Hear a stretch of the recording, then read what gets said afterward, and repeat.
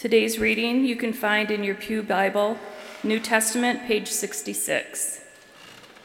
For John the Baptist has come eating no bread and drinking no wine, and you say he has a demon. The Son of Man has come eating and drinking, and you say, look, a glutton and a drunkard, a friend of tax collectors and sinners. Nevertheless, wisdom is vindicated by all her children. One of the Pharisees asked Jesus to eat with him, and he went into the Pharisee's house and took his place at the table. And a woman in the city, who was a sinner, having learned that he was eating in the Pharisee's house, brought an alabaster jar of ointment. She stood behind him at his feet, weeping, and began to bathe his feet with her tears and to dry them with her hair. Then she continued kissing his feet and anointing them with the ointment. Now when the Pharisee who had invited him saw it, he said to himself, if this man were a prophet, he would have known who and what kind of woman this is who is touching him, that she is a sinner. We have been working through a series called Love Everybody, about how, in the spirit of Christmas, that the Word became flesh and dwelt among us, that God created us as both physical and spiritual, that God redeems us, that God renews us, and yet we often struggle with some physical things about ourselves, and we don't always talk about some of those things. And so one of the things that we might not reflect on as much as we should is that each of us in this space, presumably, has a meal every day. That's a struggle for some people, as food is not always easily obtainable. But we have to eat as humans, and that's a physical thing, but it's actually bigger than being a physical thing. It's a spiritual thing and a social thing, that there's more going on with eating than just our physical nutrition. And so we are called to think about how does our eating, how does our hosting meals relate to our spiritual walk and our faith. And I think that some of us in the room might struggle with this in different kinds of ways, but for many people in the country, I'm just going to talk broadly, it's a challenge to eat meals with people. Because our country is getting more and more busy and rushed, and you're eating on the go, and everything is so fast, and so eating together around a table, whether that's a family, whether that's friends, it just happens less because we're so busy. And I think about, just to make that concrete of my own life, okay, we've got, two rambunctious little ones at home, and what is it for their morning routine? Do you actually get up in enough time that the whole family were to sit down and have breakfast together? Let's say that doesn't happen. Let's say that goes out the door and you're getting your granola bar or whatever you can take with you on the move. Or that's a drive-through lane on the way into work. And then on a day where I'm in my office most of the day, and I'm typing, and maybe I'm reading, I'm sermon planning, whatever it is, I'm in my office, and then I have a decision. Do I want a cheap lunch or a more expensive one? If I want a cheap one, I brought it with me. And I go back to the fridge, I get it out, and I go and I sit by myself. And that whole day then passes, and you were by yourself quite a bit. Or you go out and you spend a little bit of money just to be around some other people and to see people and to kind of experience the outside world.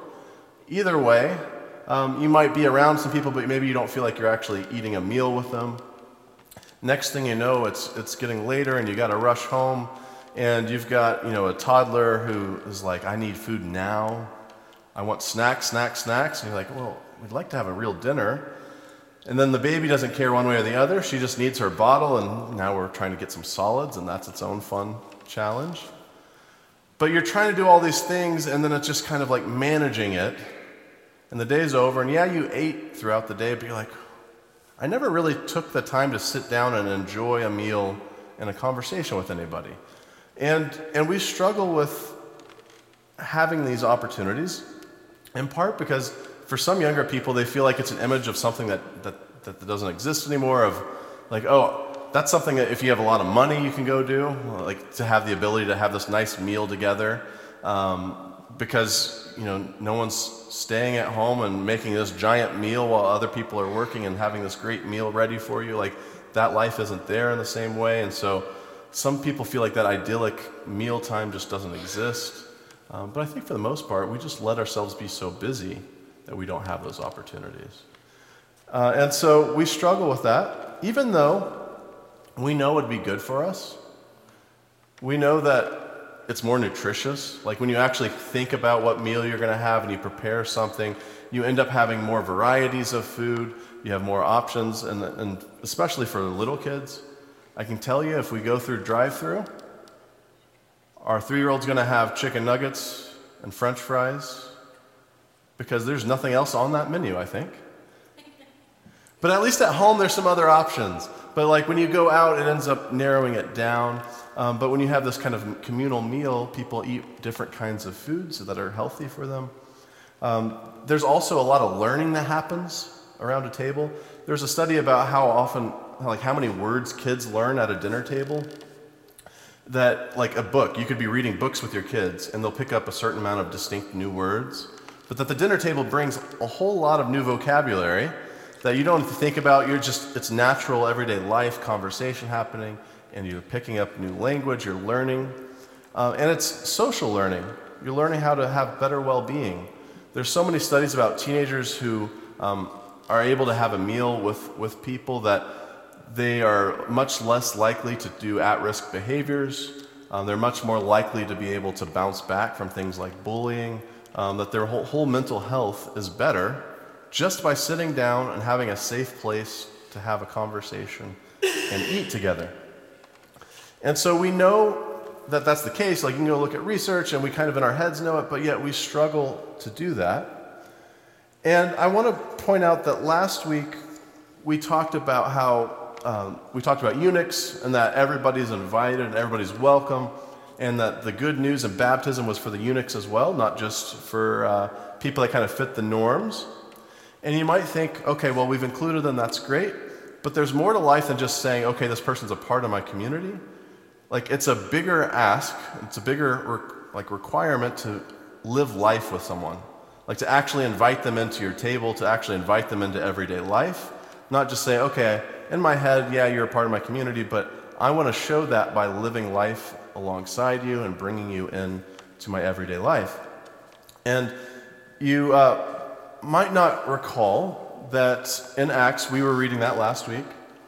A few chapters later, Peter has this big incident where he realizes that Gentiles are included in God's kingdom.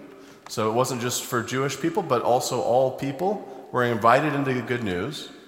And so he goes to this guy Cornelius' house. He preaches good news. They ask for baptism, and a lot like the eunuch story, like, yeah, baptism. And the next chapter, some people are unhappy about that. And I just want to call out what they're unhappy about. It says, now the apostles and believers who were in Judea heard that the Gentiles had also accepted the word of God. So when Peter went up to Jerusalem, the circumcised believers criticized him, saying, why did you go to uncircumcised men and eat with them? Isn't that funny? Out of all things to be mad about, you're like, okay, you preach the good news, you baptize them into the community, and Peter shows up and you're like, how dare you? You ate with them? But there's something about eating with people that feels like it's actually being fully included into your life and into the community. There's a reason that when people were living out their racism, that they said you couldn't eat with people. That diners had to be exclusive, separating people. What's so dangerous about having a meal together? There actually is something dangerous. You actually connect with people, you actually grow together. And so they're upset that Peter would even eat with people. And so that brings us to the text that we read today, where some religious leaders are upset about the way that John the Baptist or Jesus were eating. And it might feel strange. Why do you care about eating so much? But they're really upset, and they say that John the Baptist, they didn't like John the Baptist, they didn't like Jesus. And I love how Jesus talks about that. He says, for John the Baptist came eating no bread and drinking no wine, and you said he had a demon. And the Son of Man has come eating and drinking, and you say, look, a glutton and a drunkard, a friend of tax collectors and sinners. Nevertheless, wisdom is vindicated by all her children. So Jesus points this picture out to these religious leaders. John the Baptist came and he didn't eat with anybody. I came and I'm eating with everybody, and you don't like either of us. Is it really about the eating, or what's going on here? And I love that because it's not about what they eat, but John the Baptist is out in the wilderness. He's separated from society. He's left the city, and he's preaching repentance and that you should change your ways and that God's judgment is coming. And so he's excluding people from the table. He's saying, unless you repent and change, like this little bubble of us is small. And the religious leaders don't like that they're not invited to this table. Like, what do you mean I'm not an insider? Of course I'm an insider. And John is saying, no, you're not. You've got to change. And yet Jesus shows up in the scene and he's saying, everybody is welcome to the table. You're invited. I'm like, well, I don't like that either, because you're inviting me now, but you're also inviting those people. I only want my invite if I'm actually more of a VIP. And so they don't like either route, whether you're excluding people or you're including everybody. This meal invitation is a sticking point. And I love that Luke has this saying and then actually just gives us an example story. So you want to see Jesus actually inviting everybody to the table and kind of how he deals with people around meals. Here's a story for you. And so we have a story about him going to have a meal with Simon the Pharisee. It said that one of the Pharisees asked Jesus to eat with him, and he went into the Pharisee's house and took his place at the table. Now, table, it's probably like this low table where you're probably like kind of kneeling next to it and sitting by it. And you're at this table, and there's certain expectations about what should happen at this meal. Probably you should have gotten an invite. It's always good to get an invite. And knowing how wilderness desert life is like on sandaled feet, there's usually some sort of bowl of water when you come in to like be able to wash your feet. Or if this family has more money, then they have a servant helping wash your feet when you enter. If you have a special kind of extravagance, maybe they're anointing your head with oil. Maybe they're kissing your hand or your cheek, like embracing you and excited that you're there. There's a certain kind of hospitality that's assumed to welcome your guests to the party. And one of the things you're supposed to do is to defend the honor of your guests. Like if people show up and you've invited them, you shouldn't be ridiculing them. That kind of sounds obvious. That seems unfair to invite someone over just to then shame them in front of other people. And so in this story, we've got this Simon inviting Jesus over, and then this new thing happens in the story that's not expected, and instead of defending Jesus' honor, he's going to question it. And so what happens? There's this woman who the text just says a sinful woman. We don't get the preciseness of what that sin might be. You can fill it in with whatever you'd like, and I think that's part of the point. But this woman who hears that Jesus is at this dinner party.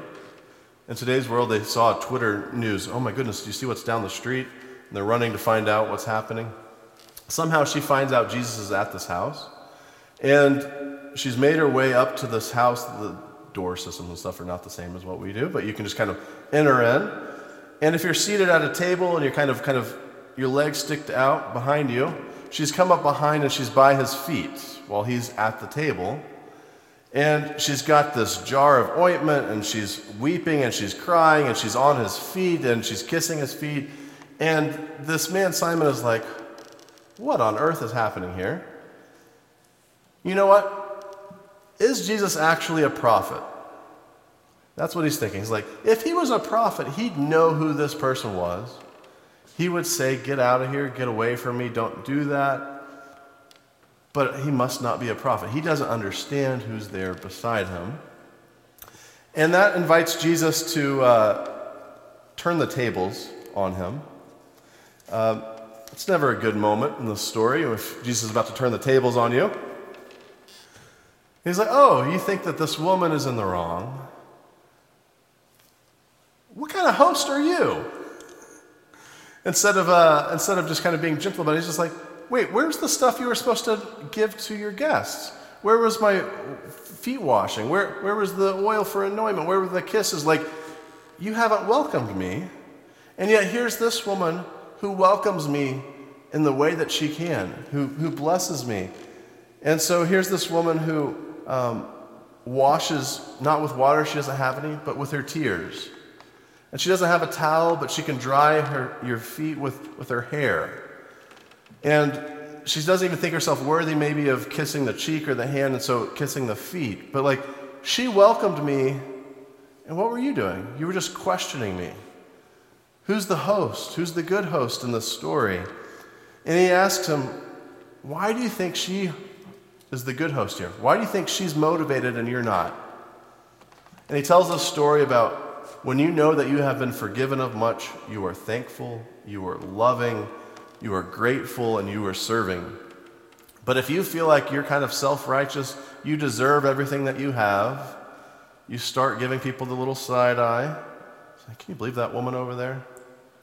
Instead of actually being a servant and being grateful and loving those who are in your midst. And so the woman is the good host in the story, and Simon, who has the wealth, who has the house, who has the invite list, actually turns out to be the bad host. And I know that we all struggle with being hosts in our own lives. I talked about that earlier. How often do we share a meal with people? And it's not just share a meal with people. Maybe you have someone that you always eat with, but how often are we extending that invite to other people? That we're bringing other people to the table, people who feel disconnected, who feel left out. Who are we inviting to our tables with us? How much are we thankful for? Because that's part of what's happening. If we're thankful for the food we have, we're thankful that we are in God's kingdom, we're going to show that with love, with extending out God's goodness to everybody in our lives. And so are we the hosts that invite people, or are people just kind of having to overhear it? Are they showing up in their own way and it frustrates us? But who are we inviting into daily life with us? Also, it's not good to be like a hostage person. Like, you're inviting people. You don't force them to be the way that you want them to be when they show up. You know, when the sinful woman shows up, you don't get to just say, you're not good enough to be at my party, but to actually be welcoming however someone enters into your presence and into your place. But we need to eat with people who see the world differently, who have different experiences, who broaden the way that we see the world. And every meal that we have is an opportunity to share life with somebody, to hear their story, to share our own story with somebody else. And so one of the things that I think gets in the way of us doing that, because we all might think, oh, it'd be interesting to have a dinner with this person and get to know them.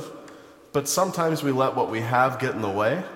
Think, oh, you know, it's going to be really expensive if I do this or that, or, you know, and so we let the logistics get in our way. But, you know, like a grilled cheese sandwich on a rainy day is just as a treat of a thing as a big, giant 3-course meal. That this woman who just has her hair as a towel and her tears as water was good enough to be a good host. And so can we like lay aside whatever expectations we have of like, this is what we have to really have a good meal together?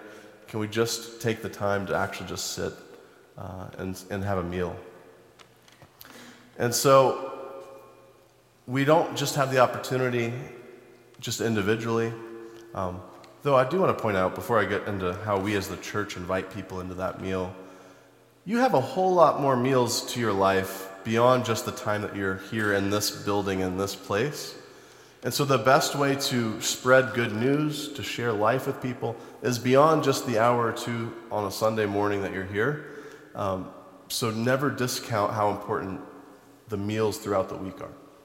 That being the case, it's also important how we host people as the church, because it's a sign of how thankful we are, of how loving we are, of how forgiven we are, by how well we host God's banquets, God's parties. And so how often are we thinking about those who are on the outside, those who are labeled as the sinful woman? Are we thinking about their own experience of that meal, of that party, of that worship time? Are we inviting people? You know, if this is something of value, if this is life-giving, who are we inviting? And I think we have to be careful not to be lulled to sleep, because it's easy to be Simon, the Pharisee in the story, and just take everything for granted and no longer invite people, no longer host people, no longer welcome people in all the ways that we can. I want to share with you a few things that I got a few weeks back, and I gave it to our board last week. The new executive minister for American Baptists of Michigan, who's going to be starting in March, he had a little newsletter thing that went out in the weekly thing that went out a few weeks back, and it was about 11 ways to be hospitable as a church. And I always find that sometimes it helps to hear from other people on the outside of oh yeah, okay, even if I know this, I need to hear it. And so I've kind of narrowed some of them down for the sake of time. But here's some of the things that he mentioned. One of them is, even before people have arrived, that helping guests feel welcome online. Some of that's us on our website, and some of that's just social media of if you have a Facebook, if you ever share a photo or write a comment about how church is affecting your life, that is helping somebody experience the place before they've shown up. But so many people experience things online before they're even in the door. It talks about addressing guests from the stage. It's a little bit why every week we talk about why do we do this prayer time the way we do the prayer time? Or why do we do communion the way that we do communion, of talking about those things so everyone feels invited. One of the things that he said was sit in the middle of the row of seats, which I think for us also translates in a few ways, but one thing is if you're sitting on the edge, it does make it hard for someone to sit next to you. So if you're feeling lonely and you're like, man, I wish someone would sit next to me, one good thing is to kind of slide towards the middle and see if somebody sits next to you. But you don't know what someone's going through in the week. Someone might feel so alone. They might be grieving over a loved one who's passed. They might be thinking about who knows what kind of pain. And this might be a space where they feel like they can connect, and we should spend time with each other. Be close. Go find someone to sit by and go make them feel welcome, make them feel that you're excited to see them. He had on there put words on the screen. That's what we kind of do here with putting words in the bulletin, of that somebody can easily follow through the service. They know what's coming and what's going. He says, invite your congregation to share your sermons online. If you're listening online, hello. Provide an example of Sunday school lessons for kids. Parents really care about the safety of their kids and what's going to happen, of how do I help make sure that a parent feels comfortable bringing their kid. How about this is something that we often overlook? Clean the bathrooms. That you can tell a lot about a place of man, this bathroom is awful. But are you caring so much about someone's experience that you're not overlooking these little things in life? He also talked about creating a clear connection desk of where's the easy spot where I know I can find out more information, I can connect, I can, all of that. And so those are just some of the things. But there's a lot of ways in which it matters about being a good host, where we say, hey, we realize that we don't deserve all of the blessings that God has given us, and yet God has been good, and we are thankful, and we are loving, and we want to extend that love as best we can. We are so glad that you're here. We want you to feel that love just as we felt it. And I want to just list one more thing that he didn't have on there. I would add, a welcoming community eats together. And we do that a little bit in a little small sample size with some donuts after the service. Please join us for that. But there's more times than just that. And after church, maybe it's going to get lunch together. Because we don't know, you don't know if somebody's feeling that loneliness, that they could use being connected a little bit more. And it's an opportunity to learn about each other's lives and what's going on with each other beyond just what you might hear while you're in this space. But are we eating together? When we're in our fellowship hall, do you go sit with somebody that you don't normally sit with? Do you go meet some people that you don't normally, spend all of your time with? How are we making more people feel like they're connected and welcome? And how do we have our meal times be easier on our guests? That's one of the things which we did a little bit this last year, but if you go anywhere in today's world, especially for younger families, you want to know what you're eating. It's just a thing. Because people have allergies, people have whatever, and people are afraid of I don't know if I can eat that or not. And so when we have meals, to be able to have little signs that say, this is what my food is. And it includes this, and that, in case, like if you know it, like it has nuts in it or something, you know? But it's those little signs that say, I see you, I love you, I hope that you're invited into this meal with me. I don't want you taking in fear. And you don't need to bring anything with you to enjoy in this feast. We have provided the whole thing for you. Come and eat with us. And that is a way that we break down some of our dividing walls and get to know each other and transform something that we could just be doing by ourselves, just a little bit of nutrition, and turning that into a spiritual time to get to know each other and to be thankful to God. We have a special ability to do that today because it's a communion Sunday, which means we are also being invited to God's table in a very symbolic, a bigger picture way, that God offers this table to us, and we don't get to kind of give that little sneering look at, like, oh, they're taking communion, like, that sinful person over there. But this table was offered up to all, and whoever seeks to follow after Christ is invited to this table. And that the great divine host that welcomes us all hopefully inspires us to be welcoming to everybody throughout our week. And so we'll talk a little bit more about communion in a minute. But I just hope that this communion time that we get to in just a minute will be a time that we can really reflect on the way that God invites us to a table. May we also invite others to our tables as well. Would you pray with me? Lord, we thank you for your blessing, for your goodness. Lord, for those in the room who feel alone and disconnected, we ask that you would bring community, that your presence would be felt, and that your presence would also be felt through us, that individuals would take time to get to know each other and spend time with each other. Lord, we praise you that even when it feels like there's not enough, that you provide. And Lord, for everyone who feels like the next meal is uncertain, we pray that your blessings and your food might extend even further. Lord, we ask that you would create a hunger in us, that we wouldn't be complacent, that we wouldn't forget all that we've been forgiven of and all that you call us to be. Lord, let us hunger for you. It's in your name that we pray.